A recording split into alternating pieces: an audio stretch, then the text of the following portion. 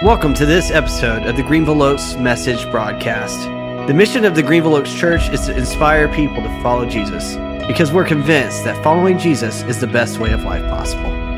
Find out more about Greenville Oaks at greenvilleoaks.org and connect with us on social media. We would love it if you could rate and review our podcast. It makes it easier for others to find us. And now, on to this week's message with lead minister Wade Hodges. Hello, it's good to see everyone gathered here today. It's also good for us here to know that we're being seen by all of our friends who are watching online, and we're glad that we can all be together in this way. If you have your Bibles, please turn to 1 Peter chapter 5, and I will begin reading in verse 1. Peter says, "To the elders among you, I appeal as a fellow elder and a witness of Christ's sufferings, who also will share in the glory to be revealed.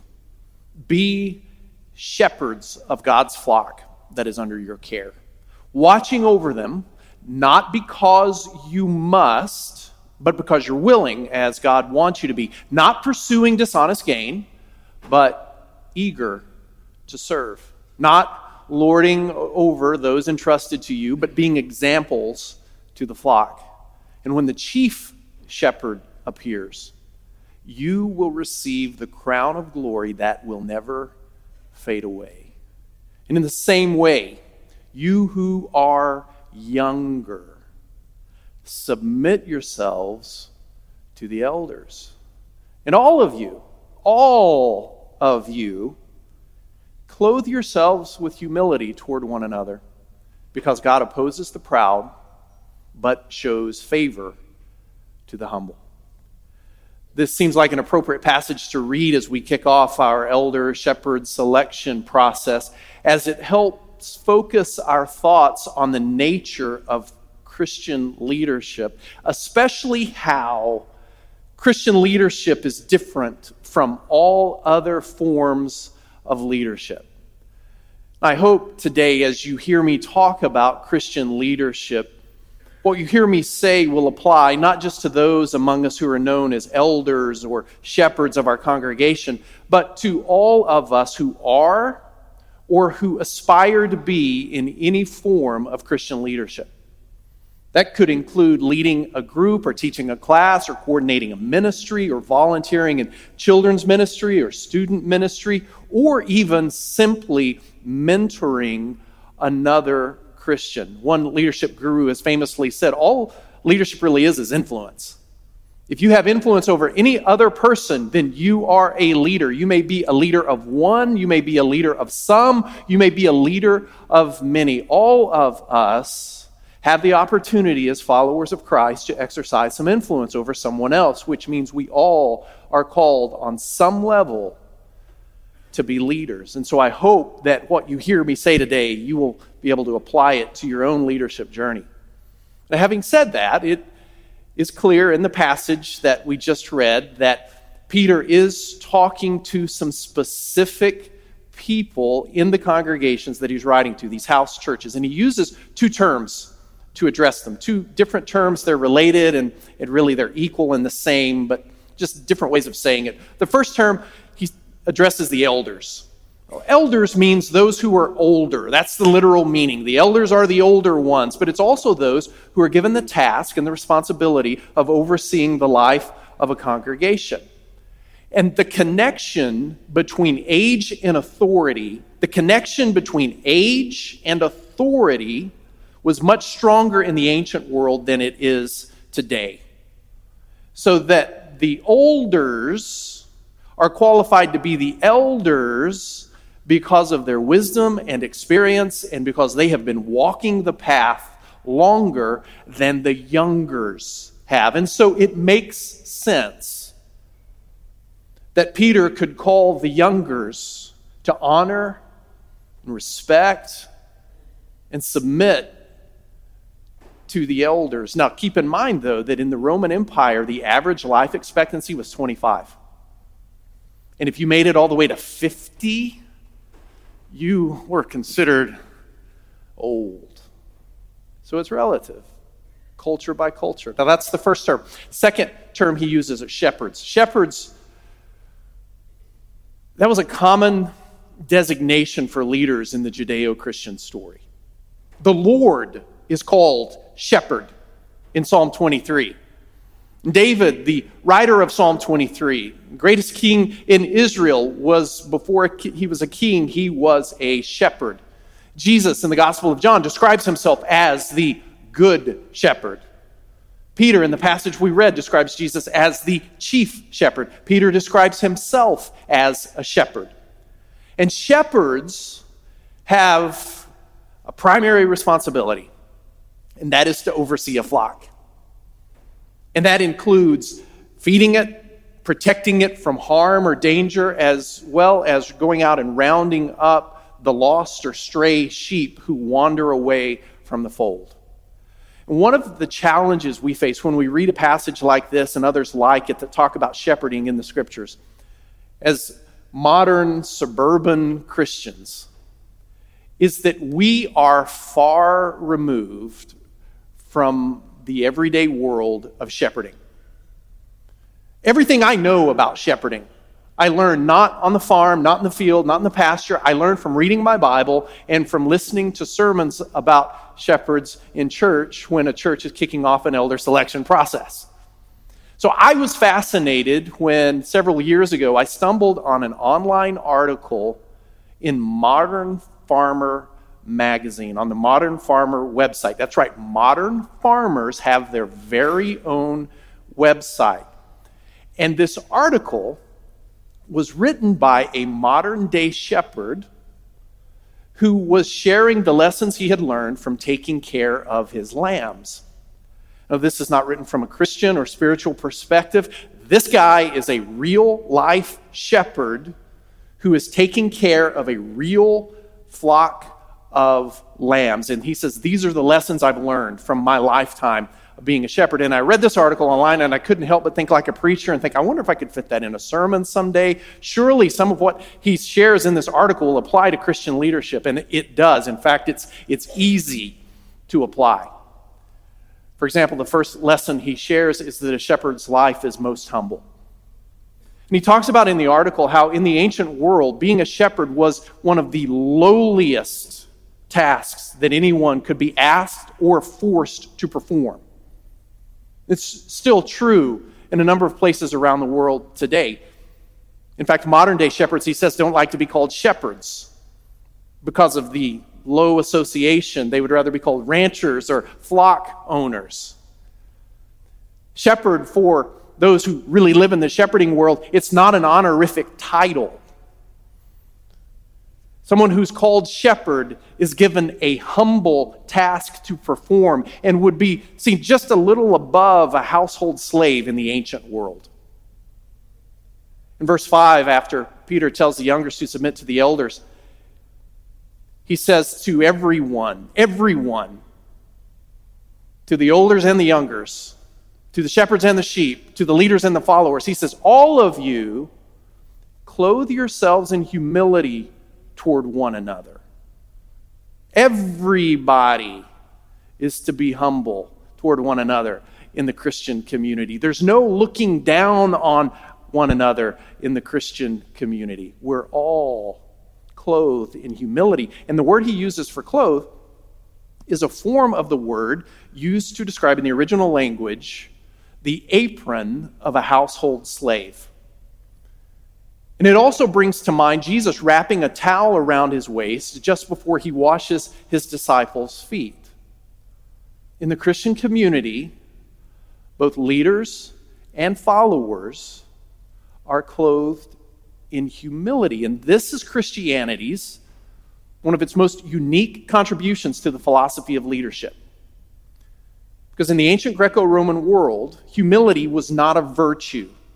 It's become a virtue in our world because of Christianity. In the ancient world, humility was not a virtue, it was a liability. It was a sign of shame or weakness. One did not receive credit for being humble. And it's only after the example of Christ and the Christian community that humility is held up and showcased as an essential characteristic of leadership. Servant leadership, it's almost cliche now in modern leadership literature, servant leadership. 2,000 years ago, when Jesus taught his followers to lead by assuming the posture and the position of a humble slave or servant, it was revolutionary. It changed the shape of leadership in the Western world forever. So to be a shepherd is to be called to a humble servant's task, not a position of power, a position of service. Second lesson, he says, you know what? Sheep are smarter than you think they are. And he has to say this because people in the non-shepherding or the non-sheep world stereotypically describe sheep as the dumbest animals in the world. And how do we know they're the dumbest animals in the world? Well, because they have to have a shepherd in order to survive. But this guy in this article, he says any true shepherd would tell you they know the truth about sheep and they are smarter than you think they are. The shepherd learns something from his sheep. It's also true in the Christian community. The shepherd and the sheep are always learning from one another. The leader and the follower are both clothed in humility. We don't look down on each other or anyone else. Years ago, David Ray, one of my professors in college and one of the best shepherds I've ever known, he said in class one day, he said, one of my core beliefs is that everyone I meet is my teacher. He said he believed that every person he encountered had something to teach him, and so he approached every interaction, every relationship, every encounter as a learner, not just a teacher. David Ray is 6'9" tall. He never looks down on anyone because he believes everyone is his teacher. One of the lessons I've learned from being a preacher over the years is that I learn far more from the churches I work with about how to live the Christian life than I ever teach. My expectation is I'm going to learn far more about following Jesus from you than you are ever going to learn from me. Sheep are smarter than you think they are. Third, he says, tend the flock, but care for the individual. What is a flock? A flock is a collective of individual sheep with different strengths and weaknesses and personalities and needs. And it's easy to lose sight of the individual sheep when tending the flock.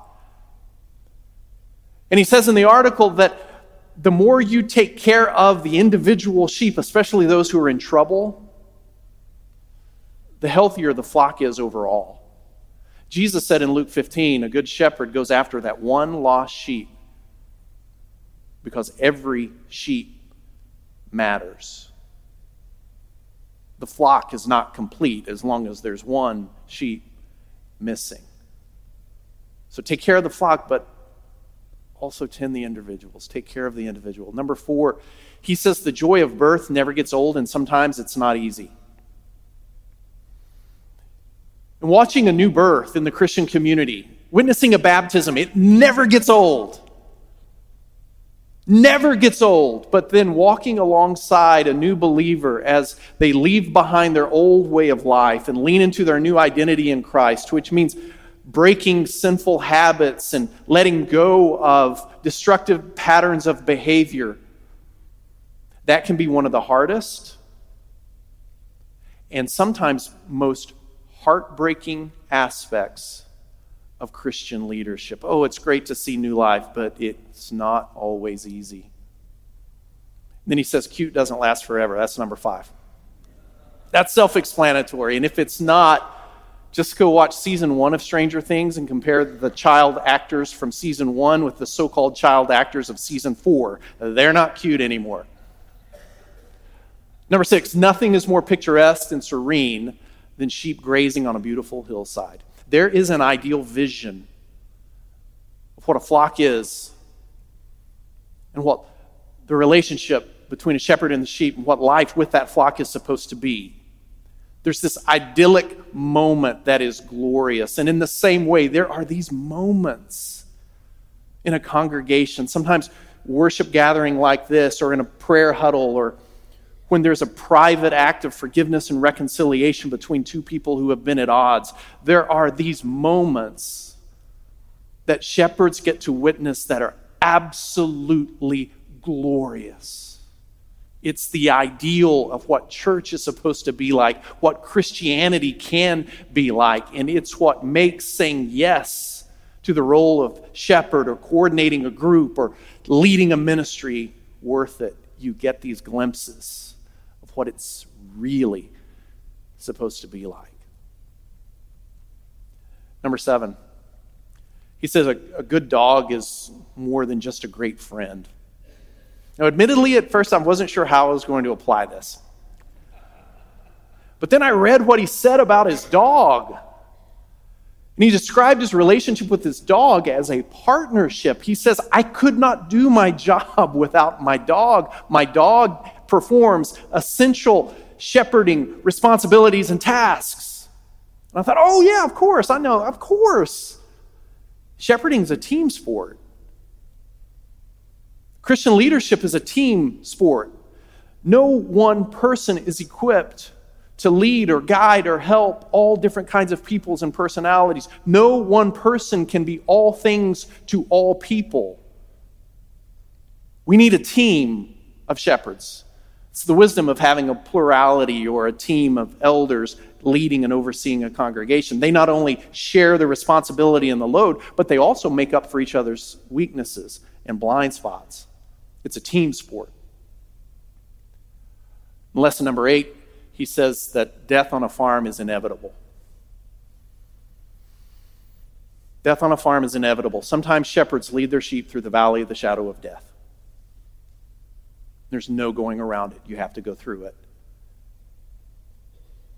And Christian leadership involves walking alongside others in some of the darkest, most difficult moments of their lives. And I must admit, this is the part of Christian leadership I struggle with the most. It is not easy for me to sit with others in their pain or to be a source of comfort when they're suffering. I have to work at it, and I never feel like I'm measuring up. But again, that's another reason I'm glad I serve on a team where there are others who are better at this than I am. So once again, leadership, shepherding, it's a team sport. So those are his first 8 lessons. It's pretty good stuff, isn't it? Pretty much preaches on its own, doesn't it? Lesson 9. Happy lambs are tastier lambs. Wait, what?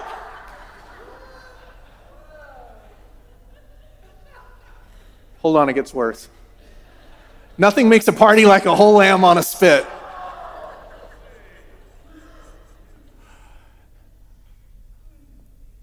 My sermon just fell apart.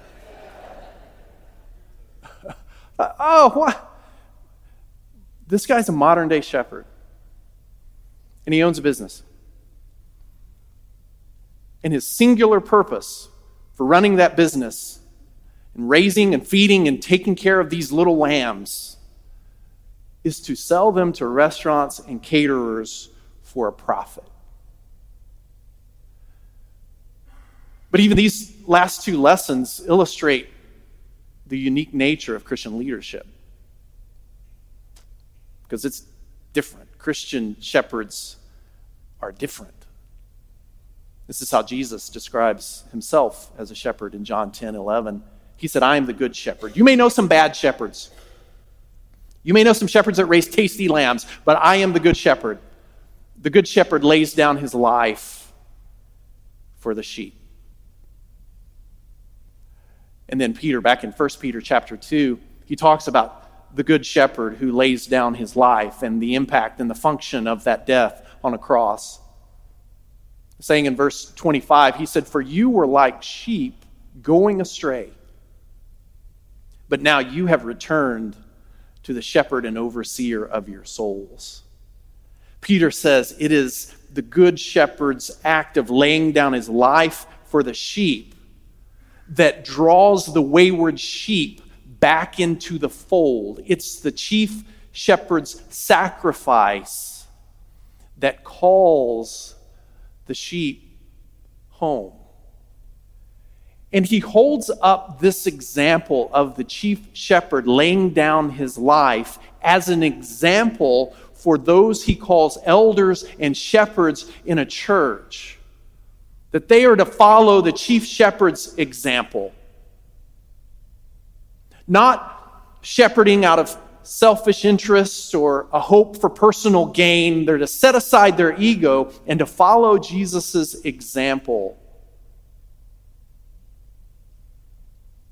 Humble, sacrificial service for the flock. One of the details in this passage in 1 Peter 5 that I find striking is how much time Peter spends talking to the elders and the shepherds. He spends several verses talking to the leaders, and then he devotes only a few words to the youngers. He says, and submit to your elders. But he spends far more time talking to the leaders of the congregation than he does the followers in the congregation. And sure, there's always the possibility that a rebellious younger will refuse to submit to an elder. But Peter seems to think that if the elders are focused on their task of shepherding in the way of Christ, laying down their lives in humility for the sheep in the way of Christ, Peter seems to think if shepherds are leading that way with humble service, submission isn't going to be much of a problem. Submission's not going to be much of a problem for the sheep who will follow the good, the sacrificial, the laying down my life for your sake shepherd. So one of the fundamental challenges of Christian leadership, whether you call yourself an elder or a shepherd or you just have some influence over a small group of people or one other person, one of the fundamental challenges of Christian leadership is not convincing or cajoling or guilt-tripping our sheep to follow us. It is focusing on becoming more like Jesus so that we as leaders are more followable. The New Testament has very little to say about leadership. Jesus did not spend a lot of time in his ministry talking about how to be a better leader. He didn't put on very many leadership seminars. But he did spend some time talking about how to be a follower, which it turns out is the secret to good Christian leadership. The mark of a good Christian leader is how well do you follow?